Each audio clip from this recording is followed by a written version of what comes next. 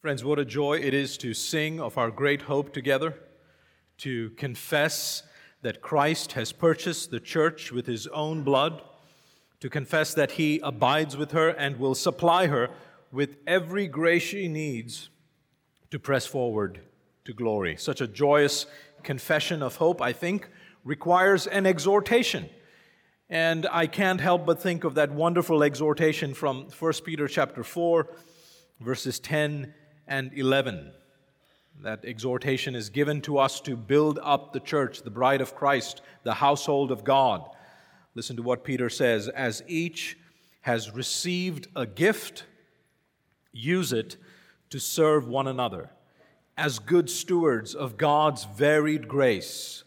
Whoever speaks, as one who speaks oracles of God. Whoever serves, as one who serves by the strength that God supplies, in order that in everything God may be glorified through Jesus Christ. Beloved, let's now glorify Him together as we listen carefully to His Word. Please turn with me, if you will, in your copy of the Scriptures to 1 Corinthians chapter 12, verses 12 to 31. And let's ask the Lord for His help as we approach His Word. Let's pray. Father, we pray that You would now open our eyes to see how Your manifold wisdom is displayed through the blood-bought church of Jesus Christ. Lord, we pray for ourselves that as we hear Your word, that we would be humbled by Your Spirit and eager to serve one another in the strength that You have supplied. Teach us to put on the mind of our Savior, so that we would do nothing from selfish ambition or conceit, but in humility count others more significant than ourselves. May we bear one another's burdens and so fulfill the law of Christ. In His name we pray. Amen. Some things are simply more visible or prominent than others, like this pulpit in this room. It kind of sticks out, doesn't it? It's right in the center. The sound desk, not so much. Some people are simply more visible than others. It may have something to do with how they look or what they do. Their visibility may not have anything to do with their nature or their status or even their earnings. So, for example, a news anchor is more visible than the cameraman. After all, his is the face that you see on TV. And yet, without the work of that cameraman, you wouldn't be able to see his face. That would not be possible. One cannot do without the other. Or think about what happens after you watch a movie. At the end of the movie, a long list of credits roll on the screen, but none of us are really interested in reading all those names or even getting to know those people. All we care about are the actors in the movie, the prominent players. And yet we know that without that long list of names, that movie would not have been made. Those people are indispensable.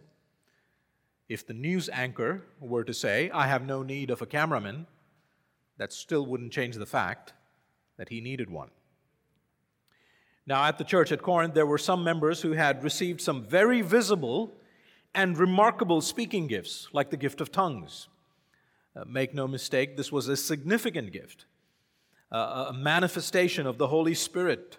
It was given to some for the building up of the church. Tongue speaking was the supernatural ability to communicate God's infallible revelation in a language that was foreign to the speaker and sometimes foreign to those who heard it, which is why God gave another gift, the gift of interpretation of tongues, where either the speaker himself or herself or someone else in the congregation would be able to interpret what was spoken so that the church could understand and be edified by the Word of God. But instead of being humbled and grateful for what Christ was doing through the Spirit in the church, these Corinthian Christians began to see their gift through cultural lenses, and as a result of that began to feel superior to other members. They thought that only those who had received the more visible speaking gifts were the ones who were truly spiritual, truly important. Some of them even thought that they did not need those other members who did not have those speaking gifts. And when the Apostle Paul heard about this, he wrote to them, informing them that their view of the gifts was deficient. And so Paul says to the Corinthians, I want you to know that every Christian has the Holy Spirit. No one is less spiritual than the other. He says this in 1 Corinthians 12, verses 4 to 6. Now there are varieties of gifts, but the same Spirit. And there are varieties of service, but the same Lord. And there are varieties of activities, but it is the same God who empowers them all in everyone. Paul says that the Spirit who gave them the speaking gifts is also the one who gives less flashy gifts to others. So don't be arrogant, says Paul. Rather, humble yourself in light of how God works. There is a Trinitarian design to these grace gifts, which means they serve the triune God's redemptive purposes for His church. God, in His infinite saving wisdom, has gifted each one of you differently, says Paul. He works differently in different members for a unified purpose. There is a diversity of gifts in one body, and when we labor according to God's wisdom, the congregation starts to reflect a Trinitarian glory. It is the sovereign will of the Spirit that determines how He will work through each individual to build up the body of Christ. So Paul wants these puffed up Corinthians to know that they do not constitute the body on their own. No, they need the Spirit-empowered ministry of other members in their lives if they were going to grow spiritually. And so in these next few verses, Paul labors to teach the Corinthians that God wisely designed the church with diverse gifts to accomplish the unified purpose of their spiritual growth. And those who are spiritual, that is, those who are Christians, indwelt by the Holy Spirit, need to understand this. They need to have the mind of Christ, and to have the mind of Christ is to think about the church in this way. And so here's the first lesson that we can learn from this passage. Number one, membership is a spiritual matter. Membership is a spiritual matter. Look at verse 12. For just as the body is one and has many members, and all the members of the body, though many, are one body, so it is with Christ. Paul continues to address the Corinthians about spiritual gifts by using the human body as an analogy. We know he's talking about a human body because of the various body parts he mentions in verse 15 and 16 and 21. Paul says the human body is one entity made up of members or parts, and yet it is those individual parts that make up the whole. Friends, there is nothing in existence quite like the human body. And the complexity of its structure reflects the creative glory of our triune King.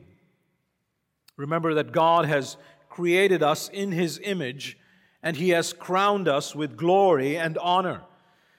David puts it like this in Psalm 139, verses 13 to 14.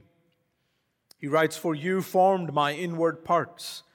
You knitted me together in my mother's womb. I praise you, for I am fearfully and wonderfully made."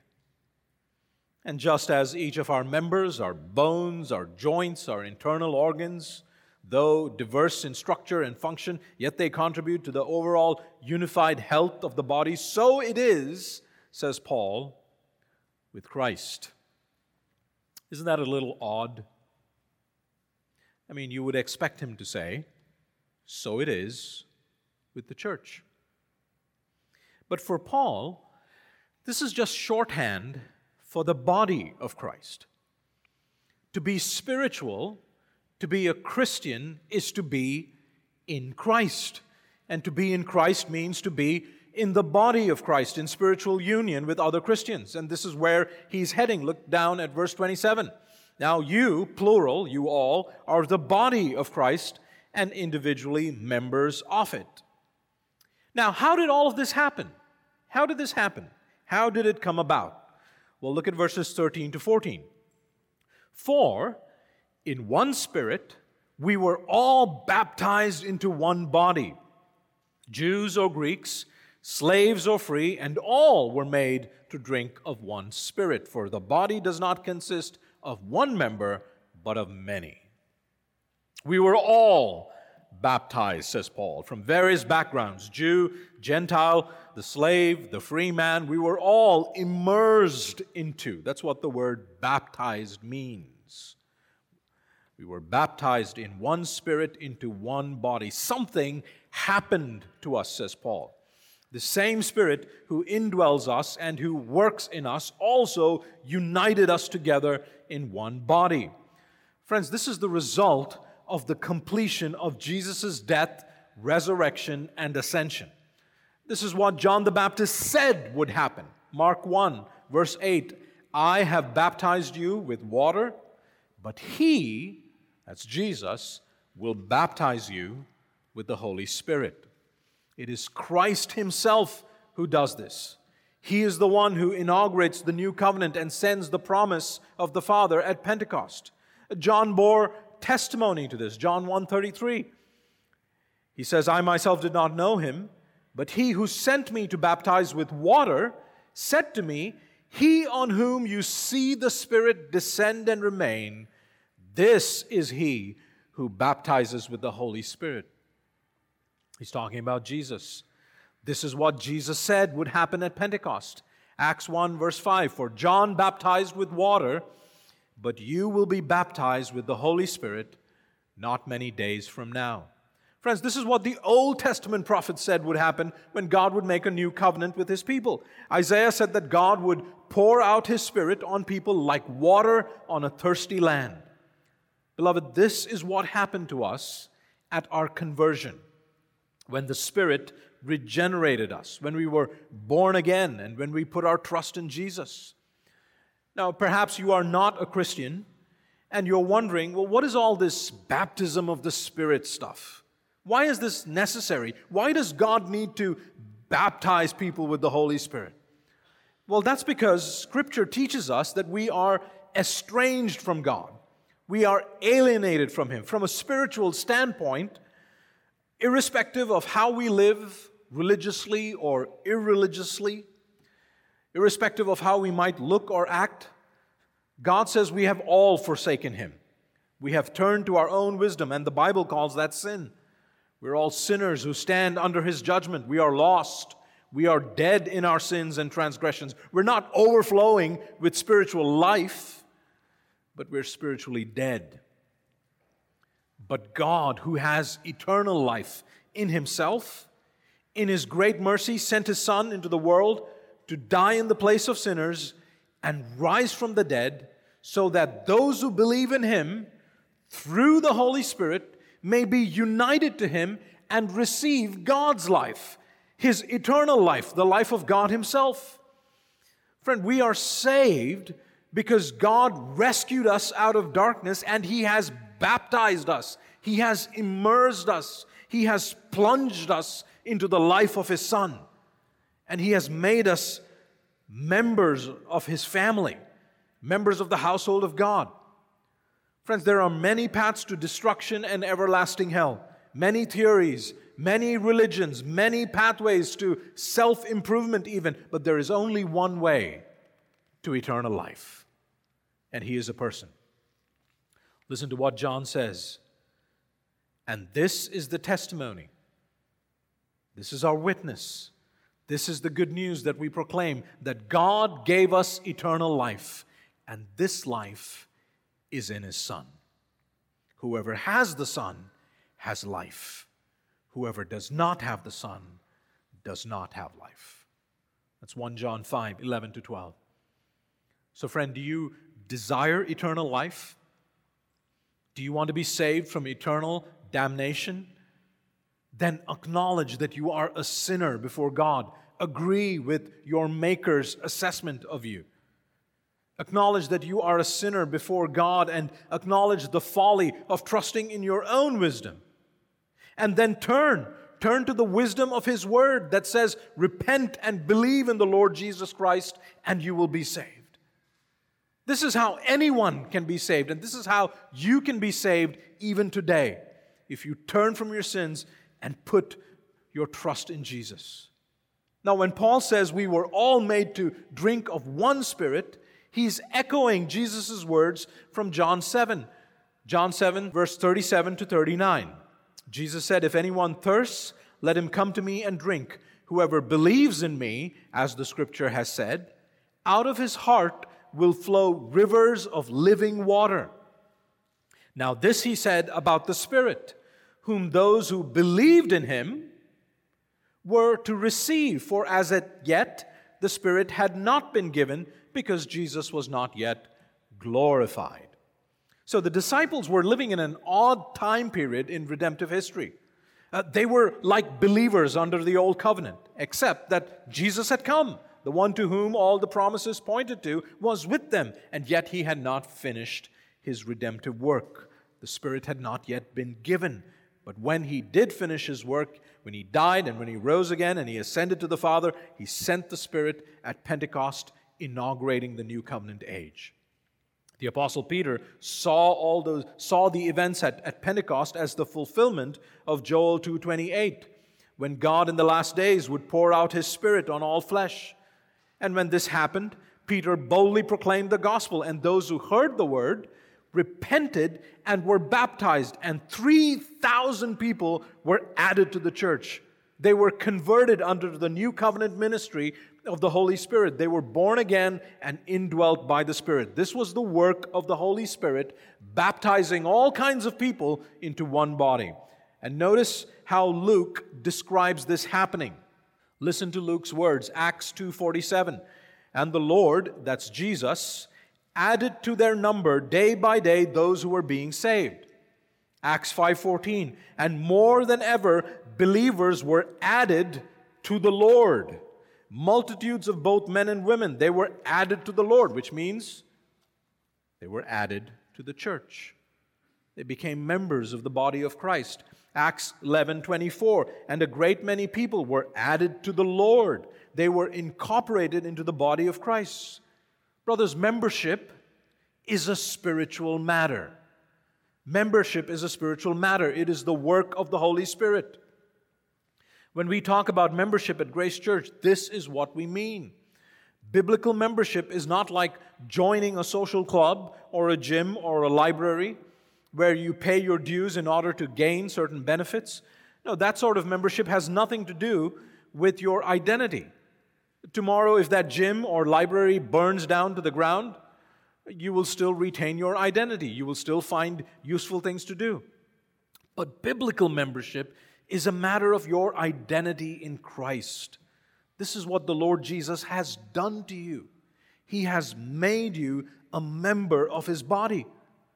To be a Christian means you are not a free-floating individual, but a person who has been united by the Spirit through faith to other members. Once you were not a people, but now you are a people. Jesus has done this through His Spirit.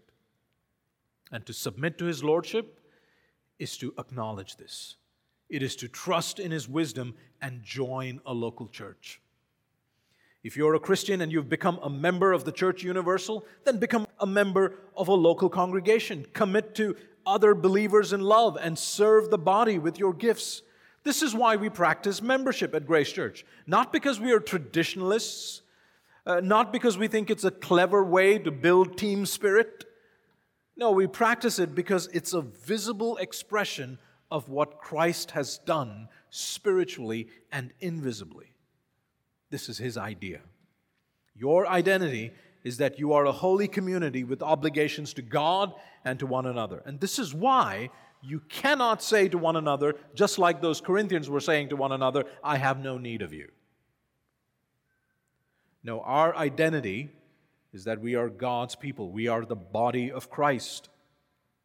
I know in my own country and in many other parts of the world, when some Christians think of membership, they think of it as an alliance with a certain denomination.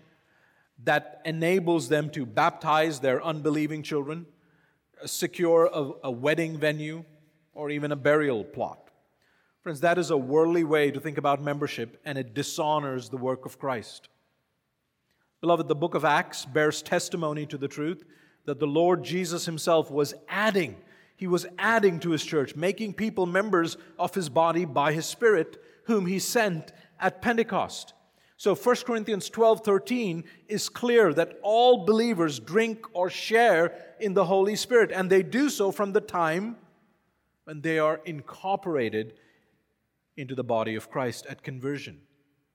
This is really important. Why is this so important? It's important because there are some who don't believe this. There are some Pentecostal and charismatic groups who believe that the baptism of the Spirit, or Spirit baptism, is not something that happens to you at conversion, uniting you to the body of Christ, but that it is a second blessing experience that happens after conversions, and it is evidenced by speaking in tongues. This is a second experience, they believe, that will bless the believer with the fullness of the Spirit in order to have power in ministry. So what you end up having as a result of this teaching is that there are two classes of Christians. You have the basic, born-again, ordinary Christians, and then you have the super-duper Christians, the super-duper Spirit-baptized, tongue-speaking, ministry, powerhouse Christians. Well, friends, this interpretation is unbiblical, to say the least. It creates division in the body. And the work of the Spirit is not to create division, but unity. So one author says, what does this say to the convert? It says, you have been doomed to a grim life. What has this teaching done for the convert? It has shamefully degraded the work of the Savior and the Spirit in His salvation. Effectual calling, regeneration, justification, adoption, and definitive sanctification have been made to appear most inadequate. Certainly, this is unbiblical. Churches that are named full gospel churches hold to this view. So if you hear the name full gospel, that's the view that they espouse, unlike you who have about 25 ml of the gospel. Now you have to understand how they arrive at this interpretation. They arrive at this interpretation by reading the book of Acts incorrectly. Brothers, we should not read everything in the book of Acts as normative or prescriptive for us today. Remember that Luke's purpose for writing that book is to carefully document the spread of the gospel in those foundational years.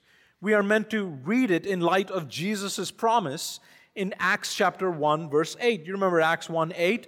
Jesus said, you will receive power when the Holy Spirit has come upon you, and you will be my witnesses in Jerusalem and in all Judea and Samaria and to the ends of the earth.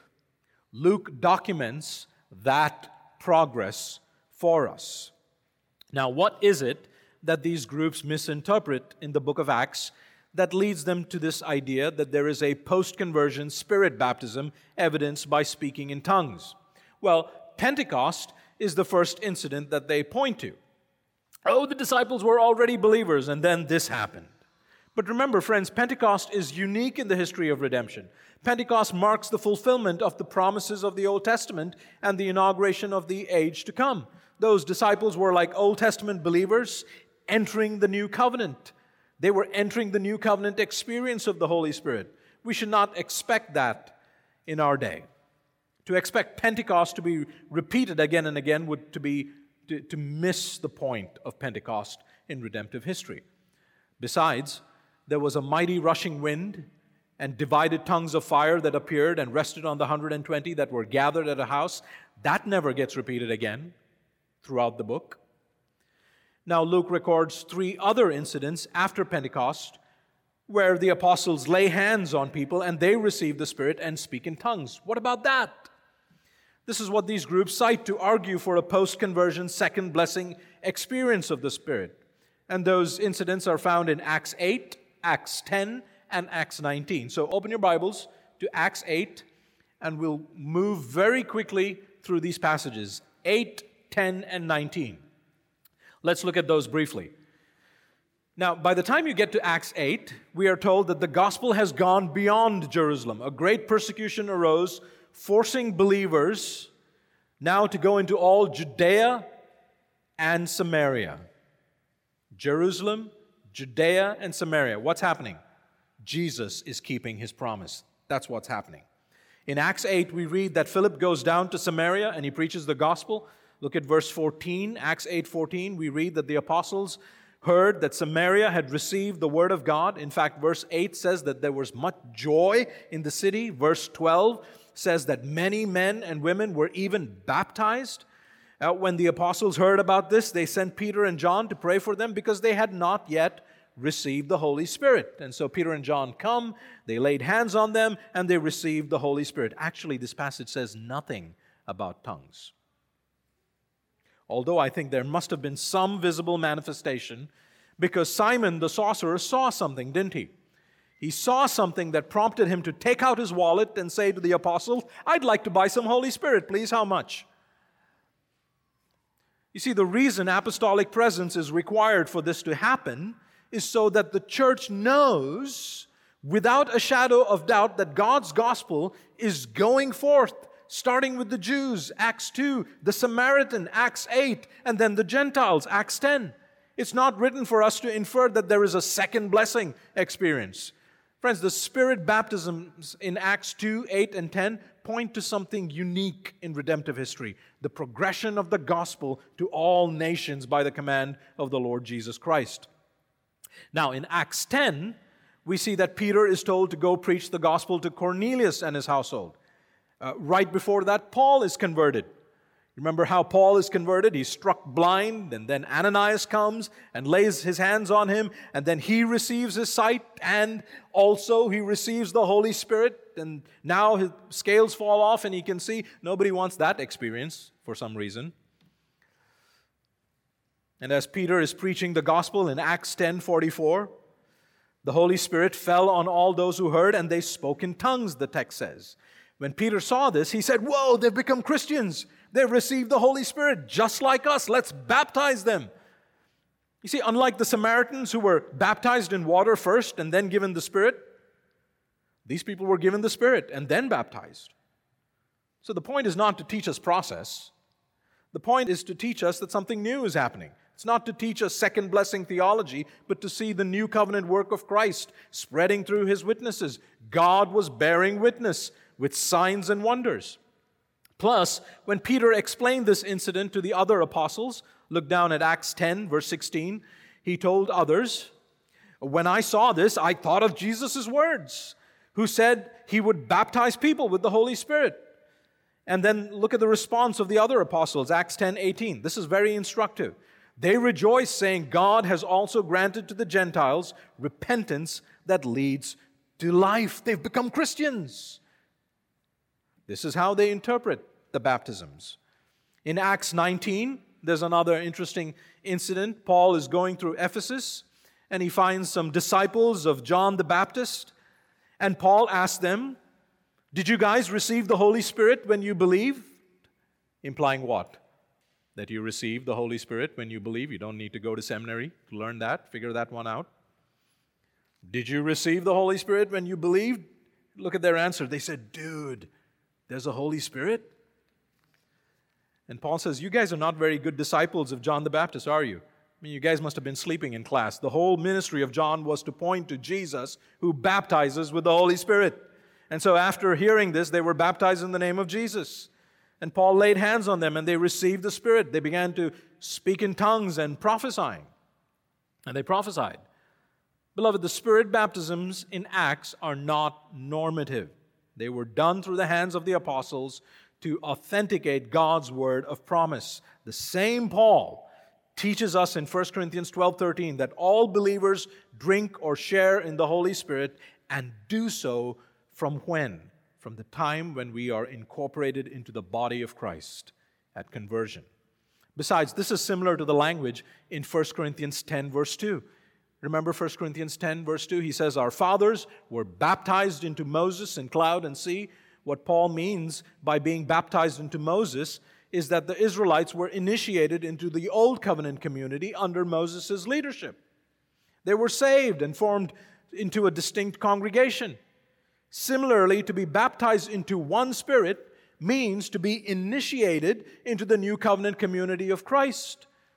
Friends, when we hear the gospel and are regenerated by the Spirit and believe, that is when we are baptized by the Holy Spirit and are united to Christ and to other believers in Christ. I hope you can see that. And because Christ has accomplished this by His Spirit, it would be dishonoring to Him if we did not acknowledge His wisdom and instead turn to our own wisdom. And this is what some people in the church were doing. There were some at the church who did not have the word gifts, the speaking gifts, and so they began to rely on their cultural thinking and began to feel small and rejected and inadequate. And so here's the second lesson we can learn from this passage. Don't underestimate your gifts and your place in the church. Don't underestimate your gifts and your place in the church. Paul continues to use the analogy of the human body to correct their thinking, and this is what he says. Look at verse 15 to 16. If the foot should say, "Because I am not a hand, I do not belong to the body," that would not make it any less a part of the body. And if the ear should say, "Because I am not an eye, I do not belong to the body," that would not make it any less a part of the body. You know, I love the way how Paul does this, how he's teaching the Corinthians, right? It's like when you teach your kids math, and you say, 3 fingers, 2 fingers. What's 3 plus 2?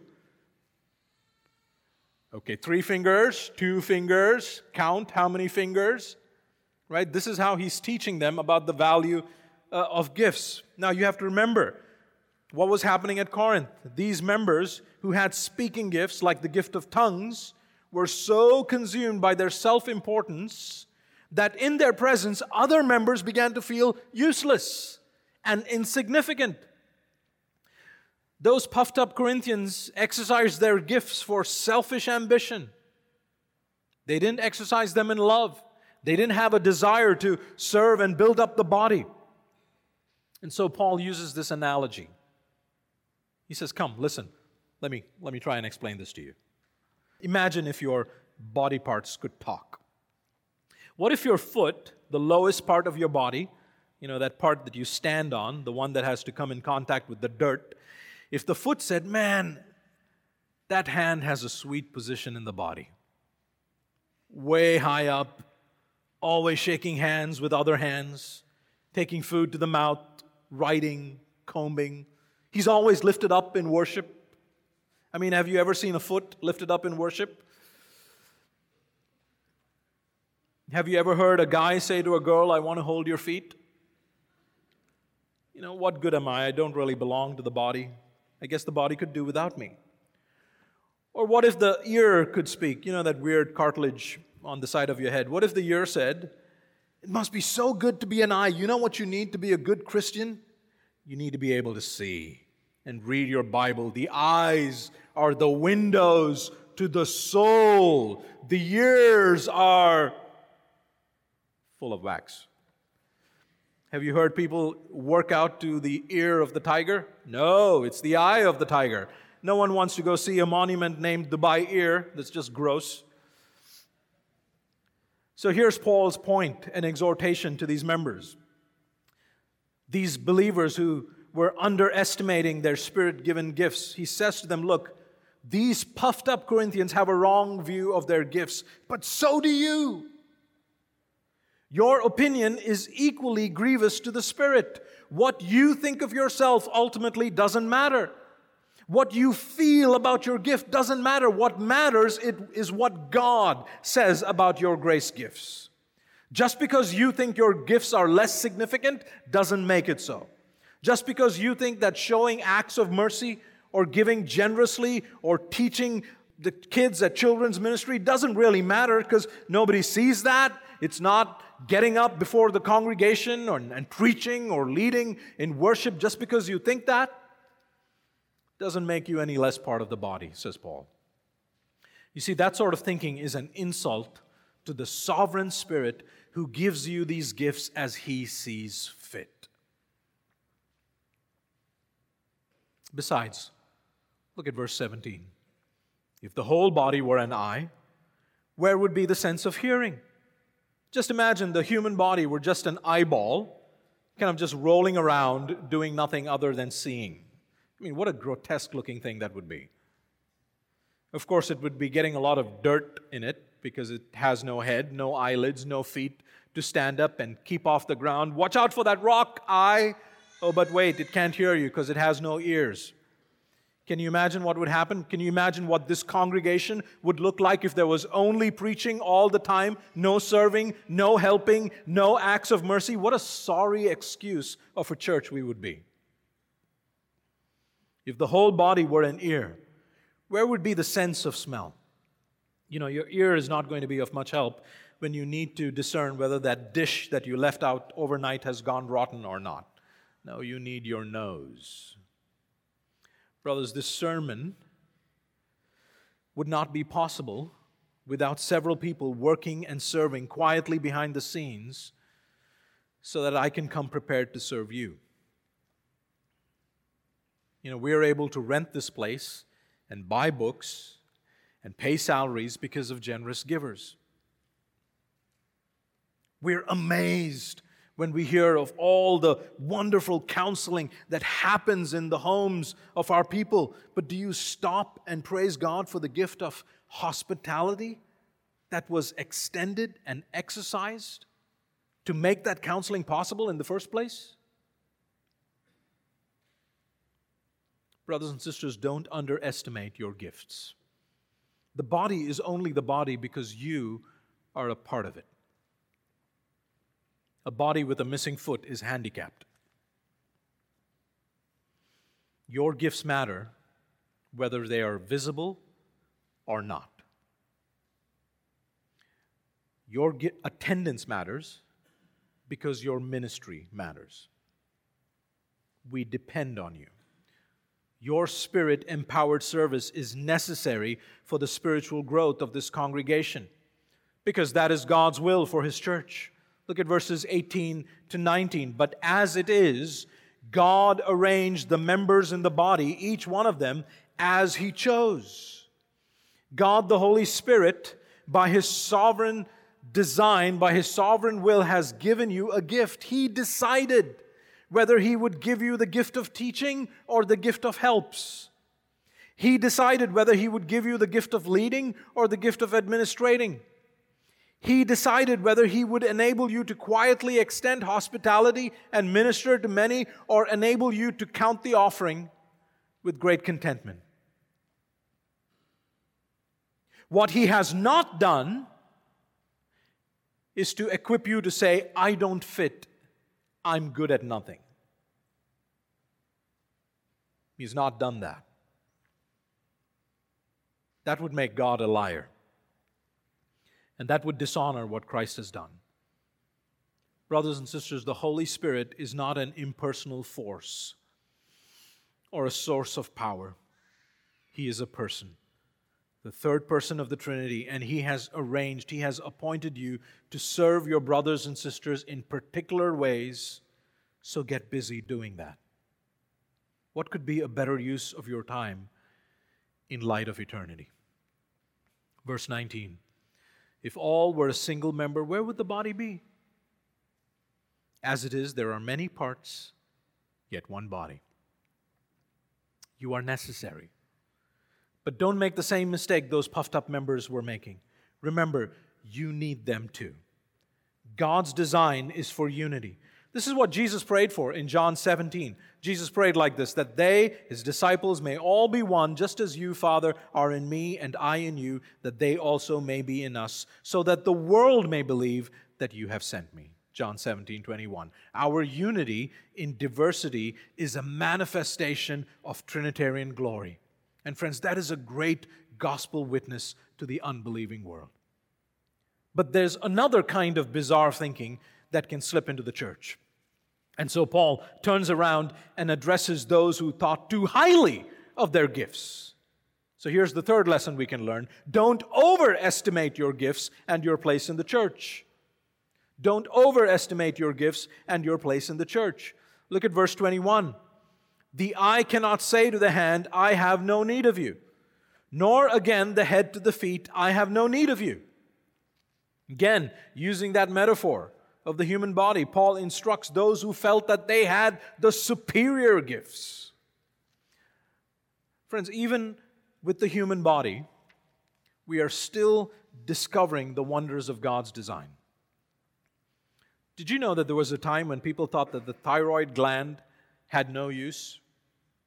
Well, not anymore. The humble appendix, which was once thought to be vestigial, is now being studied for how it helps our immune system. Friend, if you walk into church looking for the loudest, smartest, busiest, and the most prominent person, then I fear you're thinking just like the world. Thinking just like your culture, esteeming what culture esteems and places value upon. Don't think about spiritual gifts apart from God's redeeming purposes for the body of Christ. Or have you forgotten how God works? 1 Corinthians 1, 26 to 29, for consider your calling, brothers. Not many of you were wise according to worldly standards. Not many were powerful. Not many were of noble birth. But God chose what is foolish in the world to shame the wise. God chose what is weak in the world to shame the strong. God chose what is low and despised in the world, even things that are not, to bring to nothing things that are, so that no human being might boast in the presence of God. So do not be surprised that in this body, if God does some of His best work quietly through gifts that are less showy. Beloved, your gifts are important. They are necessary. But don't overestimate your gifts and place in the body. As you're praying through the membership directory this week, consider ways that people have been quietly serving through their less visible gifts, gifts of service, exhortation. Think about those helpful reminders, those gentle rebukes, those encouragements, those words fitly spoken, those many hours of counsel, those acts of service done every week. Reflect on the Spirit's work and give thanks to God for these dear brothers and sisters. And then thank them and tell them how much you appreciate their labor of love. Brothers, even God's design of the human body demonstrates that the weaker, less visible parts are indispensable. Look at verses 22 to 24. On the contrary, the parts of the body that seem to be weaker are indispensable. You know this. Your spinal cord may have the consistency of toothpaste, but you won't be able to make any movements without a well-functioning nervous system. Remember, all it takes is one tiny little valve in your heart to malfunction, and boy, you're in big trouble. And on those parts of the body that we think less honorable, we bestow the greater honor, and our unpresentable parts are treated with greater modesty. What's he saying? Paul says that there are certain parts of the body that, if exposed, would be shameful. He's talking about our sexual and intimate parts. In other words, you honor those parts by actually covering them. You treat them with modesty, which our more presentable parts, like our face and hands, do not require. But God has so composed the body, He has intentionally put together members and given gifts to them. That word compose suggests a harmony of different things. In His wisdom, this is what He has done with His new creation, the church. What has He done? Giving greater honor to the part that lacked it. See, just as God has decided in the human body which part ought to be less presentable and which part more presentable, which part needs a covering and which doesn't, in the same way, He decides which member receives a more visible gift and which member a less visible gift. He makes one gift prominent and not the other. But guess what? That should not lead to division, but unity.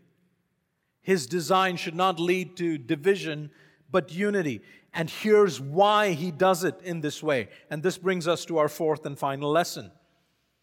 Membership is designed for loving care and unity. Here's the reason for God's varied distribution of gifts. Look at verses 25 to 27. Why does He do it this way? That there may be no division in the body, but that the members may have the same care or deep concern for one another. Friends, those differences in giftings, prominent gifts versus not so prominent gifts, word gifts versus deed gifts, God intentionally means for us to see those differences so that we can work together to minister to one another. How do we do that? Verse 26, by entering into each other's lives and entering into each other's needs. If one member suffers, all suffer together. If one member is honored, all rejoice together. Now you are the body of Christ and individually members of it. Beloved, do you remember how the whole body came together when Albert's wife passed away? Not everyone played an equal role in ministering to him. Albert himself can testify to that. Some exhorted him, some served, some gave, many sang, some prayed, some stayed up late to sit with him in silence. This is how the members with diverse gifts are meant to function, to minister in loving unity. Beloved, we all do not and cannot care in the same way.